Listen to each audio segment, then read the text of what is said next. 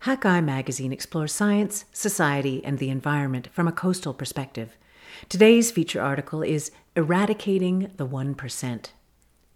The swamps and subdivisions of southern Florida are overrun with invasive reptiles, including Burmese pythons and Nile monitor lizards. The only way to eliminate every last one of them is to follow the DNA trail they leave behind.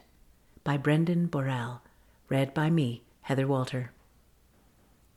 Tim and Patty O'Hara were looking forward to living out their golden years in the tropical city of Cape Coral on southern Florida's Gulf Coast. Cape Coral is known as the waterfront wonderland because it has over 600 kilometers of canals, more than any other city in the world, and the city boasts that it has an average of 355 days of sunshine per year. When the community was carved out of the mosquito-infested mangroves and salt marshes back in the late 1950s and early 1960s, developers brought in celebrities like Bob Hope and Anita Bryant to give it a touch of wholesome glamour. In September 2013, the O'Haras moved from Gig Harbor, Washington, to a neighborhood off Skyline Boulevard.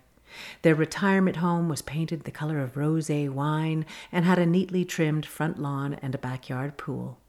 And like many of the city's 165,831 residents, the O'Haras had a freshwater canal running behind their house, with the occasional boat floating past. Tim says, "We just wanted to goof off all the time, to swim and play golf."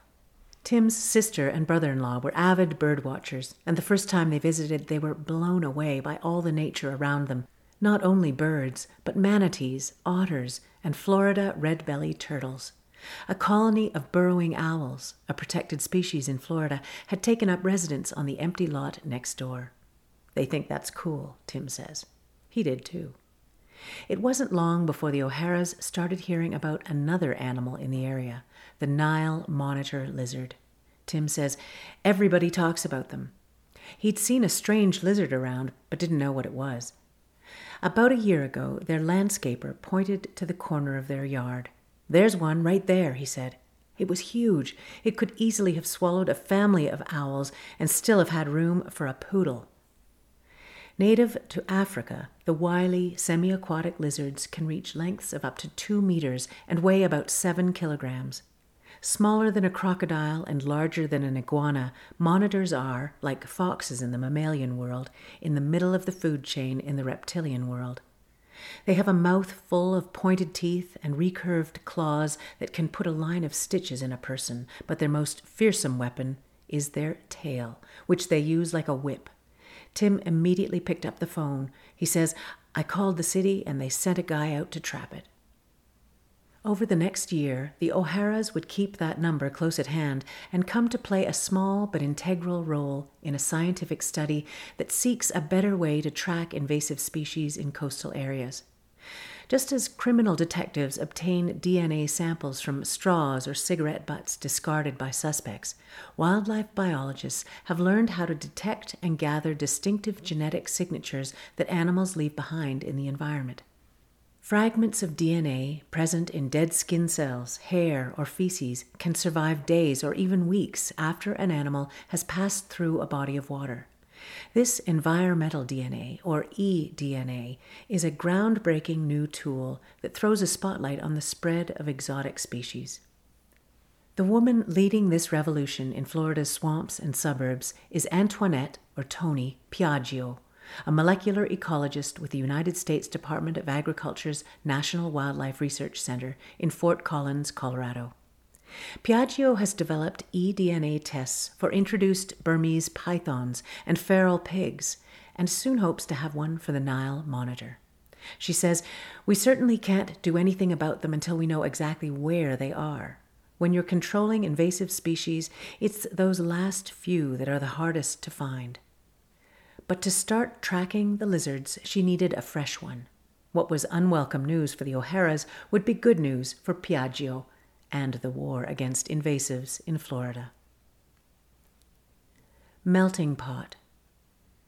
With temperatures that rarely dip below freezing, southern Florida is like the Glastian reptile hothouse at the local zoo, except there's no glass to confine the creatures.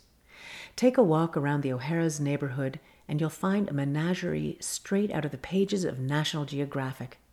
According to the Florida Fish and Wildlife Conservation Commission, more than 500 species of non-native reptiles, amphibians, birds, mammals, and fish have been spotted in the state.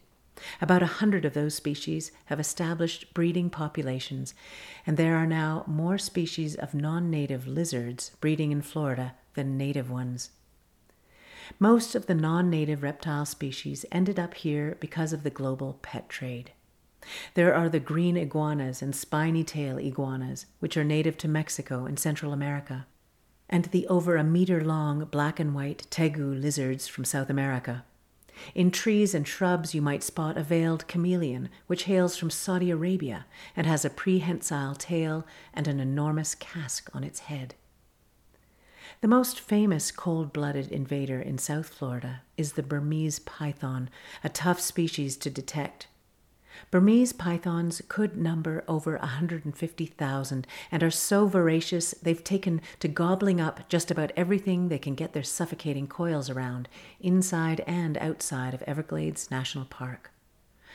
Rumor has it that Nile monitors arrived in Florida when a pet dealer intentionally released them in the 1990s to create a breeding population. Actually, it looks like several people may have had the same idea. Harry Phillips, an environmental biologist with the city of Cape Coral, says it's pretty obvious that there are 3 clusters. One population is right in Cape Coral, and the others are on the Atlantic coast in Palm Beach and at the Homestead Air Reserve Base near the Everglades. Early on, Phillips says, Cape Coral officials thought they might eradicate the city's Nile monitors, but it took them 10 years to give up that dream.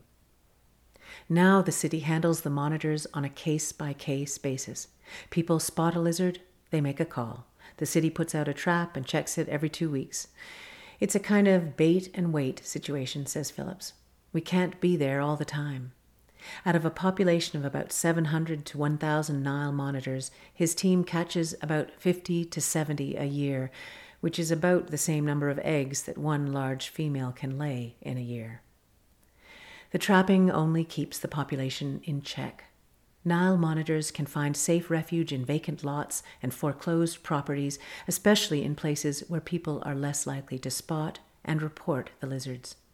Phillips says if we were to put out a full-on assault on the Nile monitors and take it out of the control phase and into the eradication phase, it would boil down to having a task force that goes out on a daily or weekly basis and singles out those areas to get the last few individuals. They might find some of those individuals by looking for tail drags, claw imprints, or burrows, but it's incredibly difficult to find the last few elusive individuals amid all those canals, empty lots, and densely vegetated parkland. For the effort to be successful, it would come down to eliminating that final 1%, which is why Phillips looks forward to the day when testing for their presence could be as simple as collecting a few liters of water and bringing it back to the lab. In late March 2015, the O'Haras called the city to report another monitor slinking in the vicinity of the burrowing owls. Phillips had his team deploy a large trap, actually 2 large metal mesh traps stitched together. Then they baited it with raw chicken backs. Days later, and snap! The trap clicked shut. They had themselves a big one, nearly 2 meters from the tip of its nose to the tip of its tail. Afterward, John Humphrey, a wildlife biologist with the United States Department of Agriculture, or USDA, loaded the lizard into a plastic carrier labeled Danger Reptiles in big red letters and drove it to the USDA lab in Gainesville. There he put on a pair of Kevlar gloves and plunged the lizard into a water-filled trash can. After 20 minutes, he withdrew 3 liters of water from the can, froze it, and shipped 2 liters to Piaggio's lab, where the lizard's DNA was about to betray its entire species. Gene sleuthing. At the National Wildlife Research Center, Toni Piaggio has just wrapped up a business meeting. With her tailored suit and high heels click-clacking along the hallway, she looks more like a CEO than an ecologist, but then she casually mentions that she has a bunch of feral pigs in the back, lounging around in muddy wallows filled with, quote, pee and poop. Piaggio works with the United States Department of Agriculture's Wildlife Services, which is trying to control or eliminate feral swine in 39 states, including Florida. Her graduate class developed a test to detect the pigs through eDNA and is studying how long it takes for the DNA to degrade. In practice, field technicians might use the test to sample puddles and ponds to find out if pigs have recently been in a certain area and to ensure places where pigs have been eradicated remain pig-free. In the coming year, eDNA monitoring will complement the agency's surveillance work, which relies on camera traps, aerial surveys, and human trackers. One effort in Florida will focus on St. Vincent National Wildlife Refuge, an undeveloped barrier island on the Florida Panhandle, where feral pigs prey on the eggs of nesting birds and sea turtles. For most of her career, Piaggio has specialized in what researchers call non-invasive DNA, jargon for DNA that doesn't come directly from blood or tissue. Instead, she obtains samples from piles of dung or hair stuck on barbed wire fences or purposely placed hair traps. Non-invasive DNA samples are tough to analyze because they're easily contaminated with DNA from other life forms. eDNA presents even more of a challenge because it is dispersed in low concentrations in water, soil, or air. But when eDNA is successfully collected, the payoff is great because it allows scientists to identify the presence of a species even when it has left no visible traces behind. In other words, it gets researchers that much closer to finding every last individual. Paleoecologists conducted the first eDNA studies when they reconstructed life in ancient environments by taking samples from ice cores or seafloor sediments. It has also been used to track the spread of wildlife diseases by monitoring viral DNA and to census hard-to-find native species like the eastern hellbender salamander, the largest salamander in North America and a species of special concern. The eDNA technique got its first high-profile test in the invasive species world when David Lodge at the University of Notre Dame in Indiana and his colleagues detected the genes of 2 species of Asian carps north of an electric barrier that was supposed to keep Lake Michigan carp free. 8 months later, a commercial fisherman pulled an adult bighead carp out of that same area, confirming the result with cold, fishy proof. Piaggio started thinking about applying the eDNA analysis to large terrestrial vertebrates. She mused over, for instance, how much DNA might remain if a deer lapped up water from a stream, or if a bird took a bath in a puddle. But Florida's Burmese pythons were already on the United States Department of Agriculture's radar, and Piaggio knew they spent a significant amount of time in water, so she decided to tackle the snake. After succeeding in isolating and amplifying DNA fragments from water that came in contact with pythons in the lab, she tested the technique in nature. Her team visited 6 field sites in southern Florida and confirmed the presence of python DNA in the 5 sites where pythons had previously been spotted. Now scientists use the method to better estimate the distribution of pythons in Florida. She says, you are looking for a little bitty piece of DNA in a waterway. If we get a positive test, we know that a Burmese python has shed DNA in the past 7 days. Can we tell you exactly where it is? No. Can we tell you how many snakes there are? No. The science still has a long way to go. Part of pushing the science forward involves applying the techniques to new species, such as Nile monitors, and testing how well they work in the field. Every day on her way to her office, Piaggio walks past a glass display case showing all the traps used by the United States Department of Agriculture over the years to control wildlife, including a square-shaped beaver and otter trap and a frightening jaw trap for wolves. Reminders that much of the work of the USDA's wildlife services over the last century has been about eradicating native predators to protect crops and livestock. Today, all that expertise is being directed toward invasive species.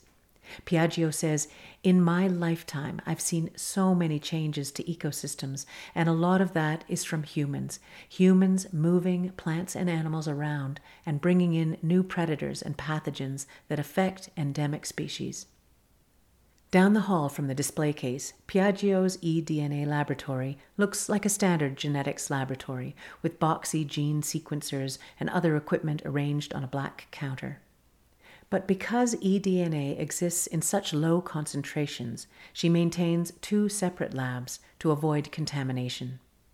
In the back of the room, one of Piaggio's technicians opens a freezer cooled to minus 80 degrees Celsius, where a half-dozen Nalgene bottles are lined up like frost-covered soldiers. The technician pulls out a bottle containing eDNA from Tim and Patty O'Hara's Nile monitor and sets it on the black counter. The laboratory work on monitors began earlier this summer. First, Piaggio's team is looking at a fast-evolving segment of the genome that lizard researchers said can be used as a genetic barcode to scan lizards the way a clerk might scan the items at a grocery store. Piaggio needs to confirm whether this gene sequence could distinguish Nile monitors from other lizard species in Florida. Secondly, she wants to see if the technique can separate the Nile monitor from other exotic pet monitors, such as the Savannah monitor, another African native that has been spotted in the wild but may not have established a reproductive population. Of course, no matter how well the method works on the creatures, it's a lot tougher to keep tabs on people, such as the guy who released those monitor lizards in the first place. Under Florida law, reptile fans are no longer allowed to own Nile monitors or Burmese pythons, anacondas, or 5 other harmful species of snakes without a special permit. But no one is going house to house to make people comply with the law, and the laws aren't as strict in neighboring states. In fact, Piaggio says she recently received the carcass of a Nile monitor that turned up in another southern state. Which state? She wouldn't say. She did say, it's a state where they're not supposed to be. As Piaggio cranks away at the science, the O'Haras are doing their part to keep an eye on invasive species the old-fashioned way. Every time Tim walked his dog this past spring, he stopped to admire the brood of burrowing owl chicks, all 6 of them, playing in the bushes in front of his house. Before the little ones left the nest in early July, he took a couple photos for his brother-in-law and then went on vacation. By the time he came back, a Nile monitor was already scoping out the place. Find more coastal news and stories from Hakai Magazine on our website at hakaimagazine.com or follow us on Twitter or Facebook. All of our feature stories are part of the Hakai Magazine Audio Edition podcast, which you can subscribe to through your favorite podcast app. If you enjoyed this story, please consider sharing it with your friends.